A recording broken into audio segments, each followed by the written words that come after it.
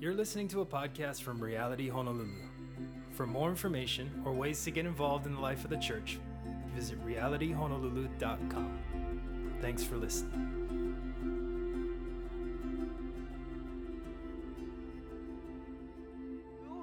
We are starting the book of Acts today. Pretty exciting. And so if you have a Bible, please turn with me to Acts chapter 1, verse 1. Acts 1, 1. As always, if you don't have a Bible, we have Bibles for you just as you walk in. Those are yours to use for the day, keep if you don't have one. But we just encourage you to, even though it's going to be up on the PowerPoint, most of the verses, that it's a good practice and habit to get used to opening up your Bible, figuring out where things are, getting comfortable yourself for reading the text that we're in, and you can fact check me that I'm not making this stuff up, and you can read it for yourself. But man, I am so excited personally. I'm overjoyed to be going through another book of the Bible with you. Right, as a church so far, these couple years that we've been around, existed, we've gone through the Gospel of Mark, the letter to the Philippians, and today we start the book of Acts. And what we like to do here at Reality is just walk through the text that's in front of us, verse by verse, chapter by chapter. We don't skip anything. We go through the slow parts, the confusing parts, the weird parts, and the hard parts of God's word. And we see the value of taking God's word as it's written and see value in every single piece of it. Because we believe that God's word is a light unto our path and a lamp unto our feet, that it keeps us from sin, that it tells us of the person of Jesus, and that God has preserved it for us for teaching and correction and reproof and training in righteousness so that the man and woman of God may be adequately equipped for every good work. We are absolutely Bible people, so we're going to do that. We like to spend a lot of our Sunday going through and digging in and allowing God to speak to us of what he has for us. As a precursor, I'm not really sure how long this is going to take to go through the book of Acts. Probably the good part of this year. Uncle Butch and I just got together this last week and just looked at the first few chapters and scheduled out just the first kind of few months leading up to Easter, which is kind of crazy. It's 3 months away, exactly. It's crazy already that Easter's around the corner. But if it gives you any idea of the pace that we're taking, we're spending 13 weeks in just the first 2 chapters alone. And there's 28 chapters. So you do the math. We're going to be here for a while, but again, some sections of Acts are a bit longer, and we can cover more text inside of a Sunday. But you get the idea. This is where we want to spend this year. We believe that from the Lord, he has it for us, and he desires to speak to us through his word, specifically in the book of Acts, as we enter into this new decade. And what today will be is more of an intro, an overview, even a framework of what the book of Acts is and where it actually sits in line with the rest of Scripture. And my hope and goal is to start our time by giving a very broad intro to the book as a whole and really give us an overview or framework where it sits in the New Testament and canon of Scripture as a whole. But for context's sake, to get our feet wet, we are going to be digging into the first 2 verses, just a little bit, into our time together. So let's go ahead and read Acts chapter 1, verses 1 through 2, and then we will pray. It says this: In my former book, Theophilus, I wrote about all that Jesus began to do and teach until the day he was taken up to heaven, after giving instructions through the Holy Spirit to the apostles he had chosen. This is the word of the Lord. Let's pray. God, thank you for the incredible gift that your word is, and that we have it in front of us. It's readily available. It's legal to read it. God, we have more than enough, that it's on the tables in the back. And God, we want to treasure your word. We want to see value in it. Help us to do that more today and as our time goes on, to treasure your word in our hearts. Holy Spirit, would you write your word on the tablet of our hearts? As the book of Proverbs would tell us, we want to treasure it as gold and silver, more precious than gold and silver. Holy Spirit, have your way in our midst. Do what you want to do. Speak how you want to speak. Pray that you would anoint my lips to communicate these truths. I admit my inadequacy, but your adequacy today. So God, I pray that I would decrease and you would increase, and that we would see you in the pages of your word. Pray these things in Jesus' mighty name. Amen. Amen. Well, my personal wiring, like as a human, is I need to see the big picture of really everything. It's good, but it's also bad. But here's what I mean. I have to know like the big idea or the purpose or the overarching idea of really everything I'm getting into, or I don't like it. I don't do well with it. Like for me, none of the details of anything that it is, like a task or a plan or anything, will matter unless I know how they fit into the big picture. I just can't get over it. I don't see the significance to any detail, and I just get lost in trying to find out where this detail fits in the task and why it matters. So it doesn't set me up good if I don't know the big picture. If I get a bird's eye view of it, or a big picture purpose, then every detail matters. An example of this would be traveling. If you know anything about me and my wife, we love traveling. We've had kids, so our traveling has decreased quite a bit. We have a 3-year-old and a 6-year-old. But prior to that, and hopefully soon coming, what we loved to do all the time was travel. We like to just save all our money, do whatever we could, sacrifice so that we could go. And for us, knowing that there might be a place that we're going, and we may not ever go to that place anymore, there's always been this sense where I got to get the most out of that city or that country or whatever it is. I want to soak it all up. I don't want to miss anything, like extreme case of FOMO. Like I cannot miss anything. I can't go to a city and then come back and people are like, oh, did you see that? And you're like, no, can't happen. It can't happen. Like, we got to go for it, see everything, be your own tour guide. That's just how we work. So for me, when it comes to traveling, it's really important. And I somewhat even feel lost or can't enjoy the place I'm visiting in front of me if I don't first get a bird's eye view of that city or that place. Like, you just drop me into some city somewhere, I'm like, I don't like it. So for me, like, I'm a map guy. Like, I love, like, Google Maps is fine, but give me, like, a paper map. Like, a big one on the table. Give me an overview of everything so that I can, like, understand it. I can see the relations to everything. I can find the significant landmarks and where they are and how they sit in the city. And for me, a bird's eye view allows perspective, which brings significance, and I get bearing. I get my bearings, so to speak, even before I'm there. And for me, bearing and place brings confidence and comfort to navigate this place for myself. And without it, I really miss the importance of everything. I know that sounds complicated, but for me, the smallest detail of that city now or that place will matter because it's in line with the entire big picture of how it sits and its significance. The same thing is so true for the Bible. Anytime you read the Bible, you open it up and read a verse, the only way that we can truly know the significance and the importance of that verse or that section of verses is context. Context. Bible Study 101. Context is everything. Absolutely everything. See, the Bible is a story. All these books, these 66 books, actually make up one unified story about Jesus.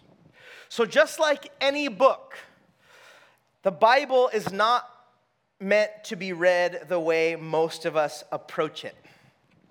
Like a lot of us like to open up and just, do this trick, like before work, I just want to read it, so I should read it. So then I open it, and you go, God, speak to me. Which he does sometimes, but it can get you into trouble.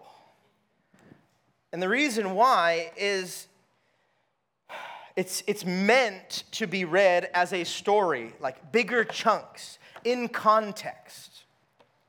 Too little or too narrow a view, you'll miss the point. You'll miss the significance. So anytime we open up a new book, like the book of Acts, unless we learn about the book, right, inside of the Bible as one unified story, right, because we know that it's broken up for us into 66 books, and these books, it's important to understand each book because even the books inside of the Bible are different genres, right? Some are poetic, some are historical, some are like prophetic, some are narratives. And just like you would read a poem different than historical fiction, which I hope you would, right? We'd read it differently. We'd understand the meaning differently. Oh, that's not really what it means, or that's what that means because it's historical fiction. When approaching each book of the Bible, it's important to know what we're reading so that we're not confused and we can actually draw out the true depths of its meaning. Because I believe that to actually get the potency and significance, or even to be careful, because we'd be in danger to misinterpret it even if we just proofread, it's called, the text. If all we do is jump around and we're just quoting verses and kind of making the Bible what we want it to say, see how that's a dangerous place to be. A lot of people do it. And mainly it's because we just don't read the Bible correctly. And so what keeps many of us from reading the Bible correctly or most effectively, most fruitfully, are these very things. We jump in it and we're actually reading it wrong. And so what happens is it becomes super confusing, discouraging, and daunting because you just opened up the Bible to like Jeremiah 24:31, and you're like, that is so strange that I just read that verse. Like, how did that help me with my meeting this morning? Like, it didn't. Because you just did what you did. My hope is to give us more understanding and framework for the Bible as a whole.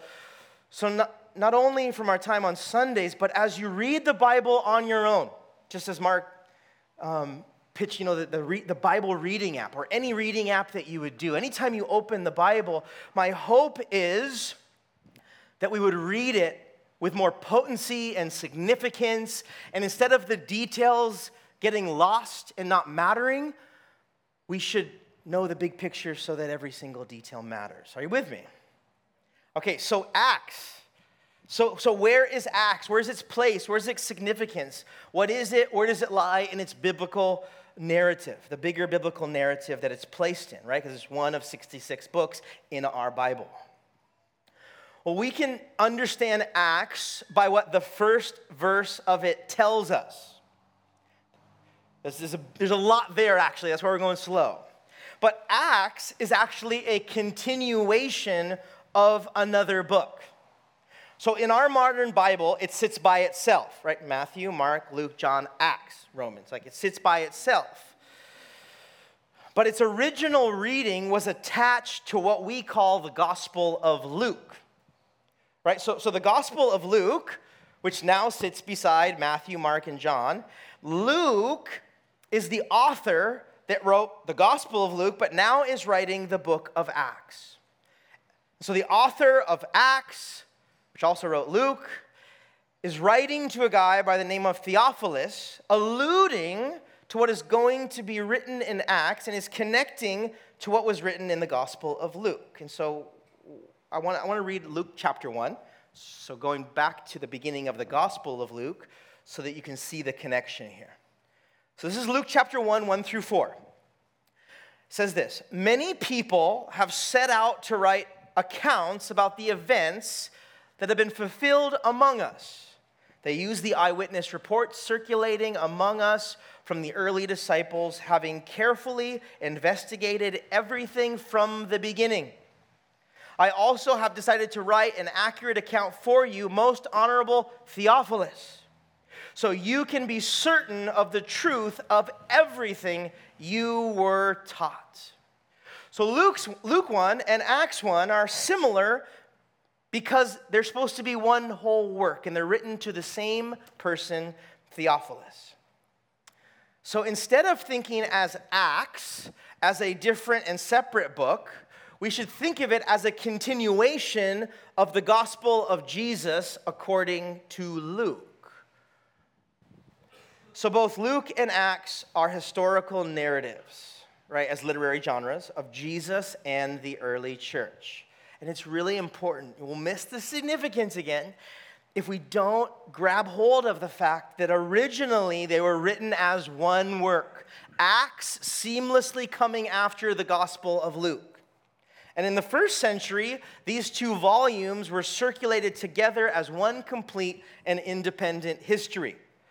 So we think of it as Luke and Acts. It was one work. It was just the Gospel according to Luke into the Acts of the early church, written to Theophilus. You with me?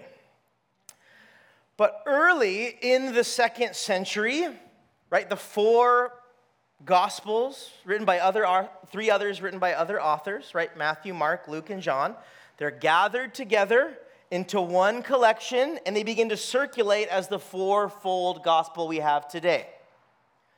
Right, it's been said that the Gospels we have, Matthew, Mark, Luke, and John, they're telling the same story, but they have different viewpoints, and there's different details that they'll provide, and so them together give a more accurate or full picture of the life and ministry of Jesus.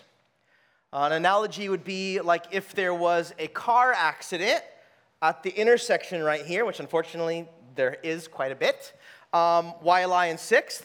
If you were at different stoplights looking in, and then the cops came and got a report of the accident that you witnessed, each of the cars at each different stoplight would have a different point of view of the same thing, right? So ideally, if you had 4 witness accounts, you get a more full picture, hopefully, of what happened. Makes sense. That's the Gospels in a nutshell. So early on in the second century, even though Luke and Acts were one work, these other, Mark, John, and Matthew, Mark, Luke, and John, all 4 of them together, were put in one work to tell a more complete story of the gospel. And so at that moment, what happened to Acts? Separated from its original text. It's just important that we know that to understand what's happening here. And so at the time during that second century, after the gospel collection was gathered, right? At that same time, there was a second collection of Christian documents being made. These are the collection of Paul's letters, which is the majority of the rest of the New Testament. It's the Gospels, and it's mostly Paul's letters and some other letters and some other stuff. But what was happening was, right, the Gospel collection and Paul's letters are circulating, and these, and what Acts ended up doing was it actually plays an indispensable part in relating these two collections together. So now the Gospels are now connected to Paul the Apostle's letters to the churches. And so what Acts does is it acts as a bridge from the Gospels to most the rest of the New Testament. Acts is actually a very important, critical point to give understanding to the New Testament as a whole. And the reason why it's a bridge, because right, in regards to the gospel collection, it's naturally the sequel of the third gospel already. So it flows seamlessly from the Gospels into the book of Acts. That's why it does that, because originally it was together. But also in regards to the Pauline, or Paul's collection of letters, and I think there's 13 of them we have in the New Testament. What Acts does, which we'll see over the course of this year, is it provides like a narrative background against lots of what Paul is talking about in his letters. We see Paul traveling on his missionary journeys in the book of Acts to certain cities, planting certain churches. Then we read there's letters that Paul wrote to those certain churches. So what Acts does is it actually brings some context and even validity to Paul the apostle. Because back in the 2nd century, what was happening was it was an age of skepticism. People were questioning this faith, this resurrected Jesus, this Jewish faith that was spreading from Jerusalem into Europe. Paul the apostle, kind of being a crazy guy, was saying a lot of crazy things. And so there was this age of skepticism, that was coming. And so what Acts does is it actually brings clarity, context, and connection between Jesus and his early followers and the potency of their actions and words. Pretty cool. Again, we never would have known that if we didn't take a 30,000-foot look of where Acts is in the greater story of the Bible. So knowing its place, again, that was like a lot of commentaries, like into 10 minutes. There's a lot more there. But knowing its place, what does the book of Acts consist of? Like, what's it about? The late, great British Bible scholar F.F. Bruce gives us, I think, a really awesome summary that I want to read to you right now that connects the complete work of Luke and Acts together and the purpose of the writing. It says this: Luke announces that his purpose in writing was to give Theophilus, whoever he may have been, an accurate and orderly account of the origins of Christianity, about which Theophilus had some information already. But he was anxious that Theophilus should be able to rely confidently on the account now being given him. The earlier part of the account, contained in what we know as the third gospel, the Gospel of Luke, is in essence a record of the apostolic witness to Jesus' ministry of the word, deed, suffering, and triumph, amplified by material collected by Luke himself. The second volume, the book of Acts, takes up the tale after the resurrection of Jesus and carries it forward for some 30 years. It traces the progress of the gospel along the road leading from Judea via Antioch to Rome and ends with the chief herald of the gospel, Paul, proclaiming it at the heart of the empire with full acquiescence of the imperial authorities. Really British at the end right there. This is connecting Luke and Acts, I think, really well. And I believe and I love and think it nails it on the head when F.F. Bruce said, the book of Acts takes up the tale, not that it's false, but the truth of the gospel after the resurrection of Jesus, and it carries it forward some 30 years. It traces the progress of the gospel, because that is exactly what the book of Acts is. The book of Acts is, you can write this down if you have notes, the acts of Jesus continued by the power of the Holy Spirit in the lives of the first Christ followers, i.e., the early church. Let me read it again so it sinks in. The book of Acts is the acts of Jesus continued by the power of the Holy Spirit in the lives of the first Christ followers, i.e., the early church. So up to this point, up to the point prior to Acts, if you've read the Gospels, if you know them, when Jesus was with his disciples, when he gathered them and called them, and we see 3 years of his public ministry in the Galilee region and in Israel and ends in Jerusalem, what we see is that Jesus had the wheel, so to speak. He was doing everything. He was preaching, he was teaching, he was performing miracles, he was raising people from the dead. It was all to show the kingdom of God ushering in, and these 12 disciples, these ordinary, ill-equipped, fearful, sinful guys, knuckleheads, like serious, were watching him, but they weren't really doing anything. Jesus was doing everything, and they're just sitting back and watching and like kind of participating, but not really. What we have in the book of Acts is Jesus passing the baton. He's giving the wheel to the followers of Jesus. I'm out. It's your turn to drive the car now. It's your turn to carry on the gospel into the world, into the whole world, not just Israel, not to Jews, not just those that are like you, but very much those that are different than you.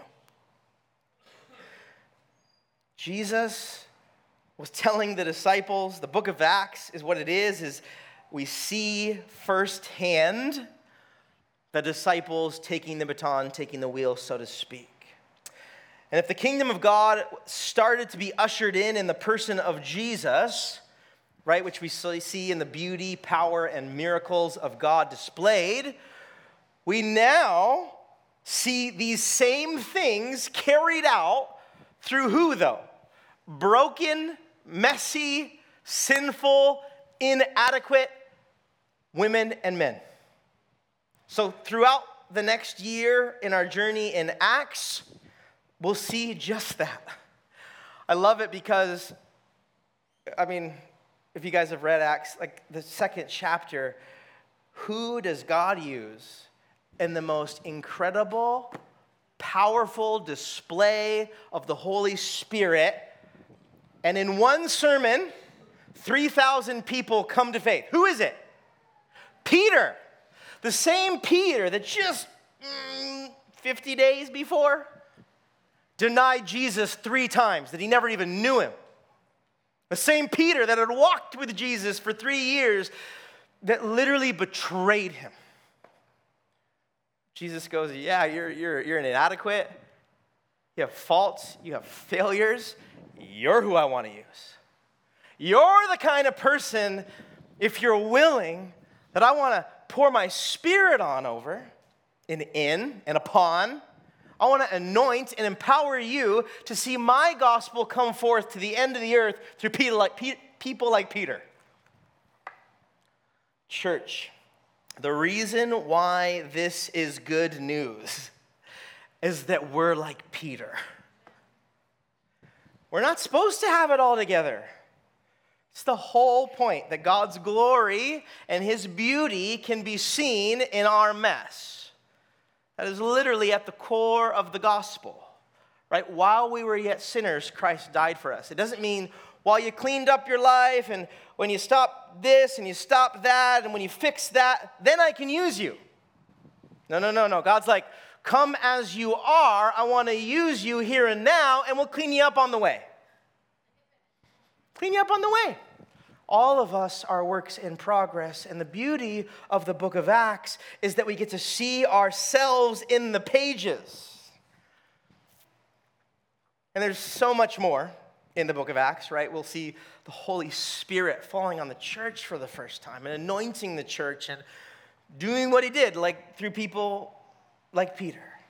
We'll see the church starts.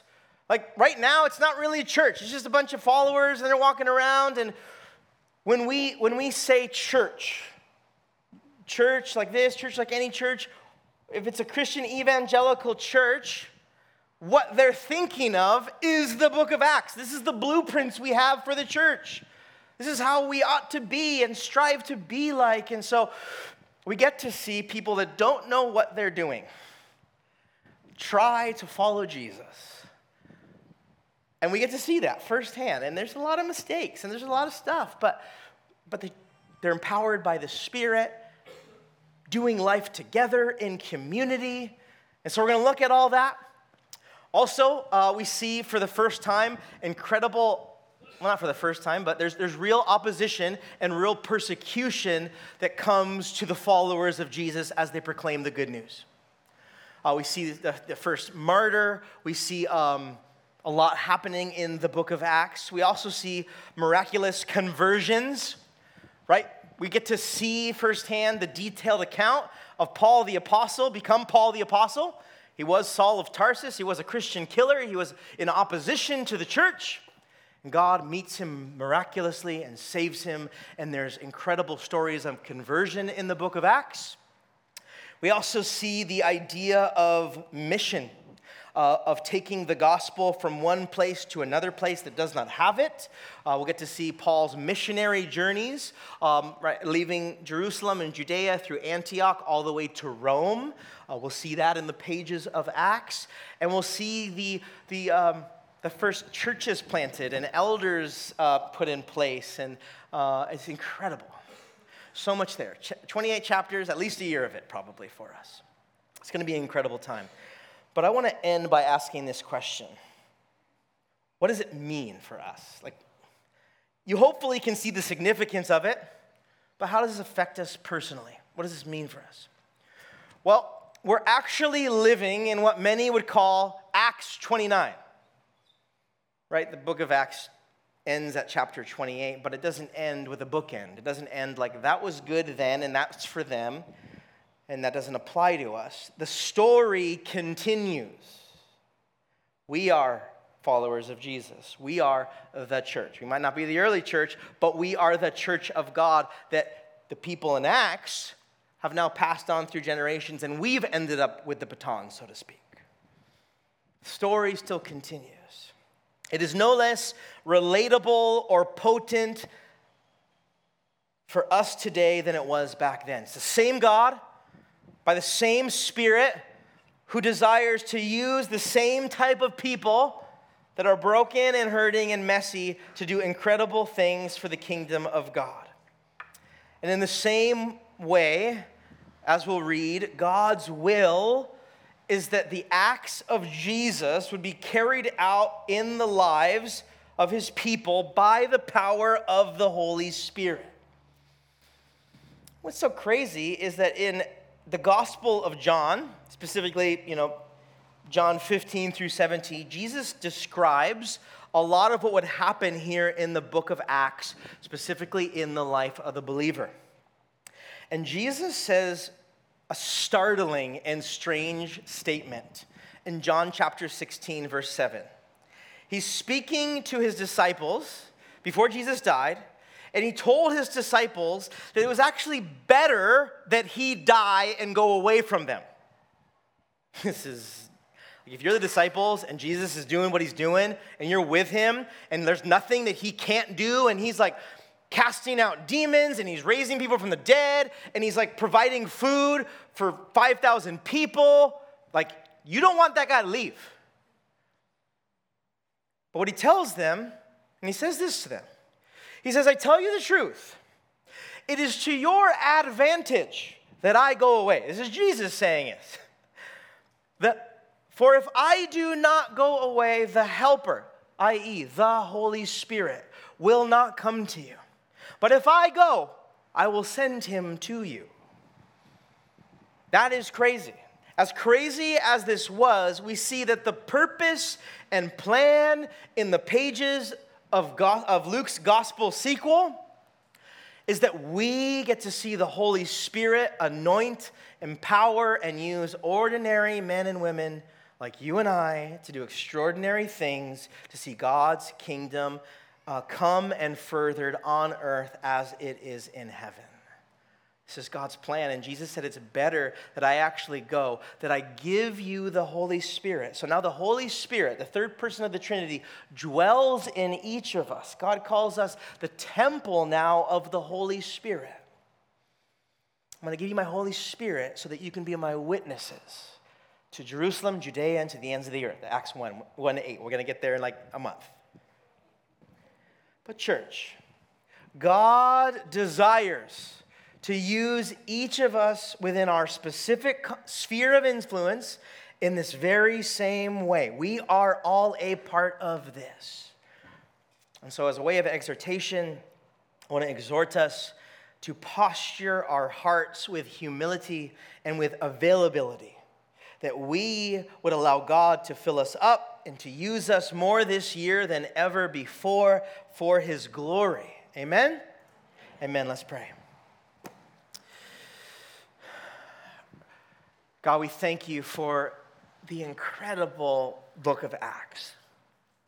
We thank you, Lord, that it is not some lofty idea that is confusing, that we have to have a PhD to understand. Thank you that we have the Helper. We have the Holy Spirit to give us understanding to what your word says. But we thank you, Lord, that what it is it's a historical account of what the Holy Spirit does in the life of believers. God, we thank you that that is us.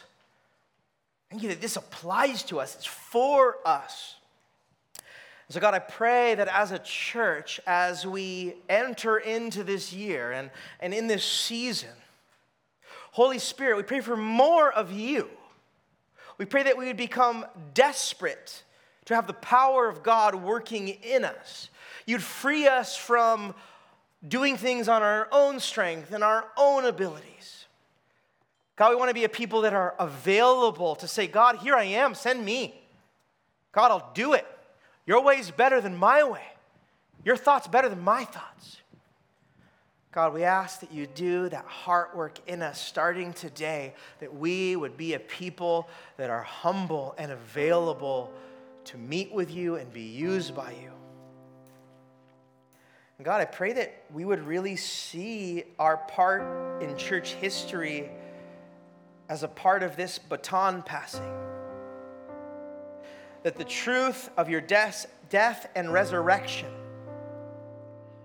that first Israel knew, that spread to Europe and North Africa, that has now spread to one of the most remote places in the world. God, we thank you that the book of Acts has absolutely continued to be lived out, and we here in Hawaii are recipients of it. But thank you, Lord, that you're not done. That you desire every tongue, tribe, and nation, every man, woman, and child that lives on earth to know this. God, help us to start with our neighbors and our coworkers and our families. God, we want to be used to continue to tell others the good news that we have trusted our lives to. That Jesus, you died for our sins. You paid the penalty and the price for them. And you rose again, defeating sin, death, and the devil. That now we share in that life and that truth. Thank you, God. Pray that you would move in our midst. You would do what you want to do. Church, as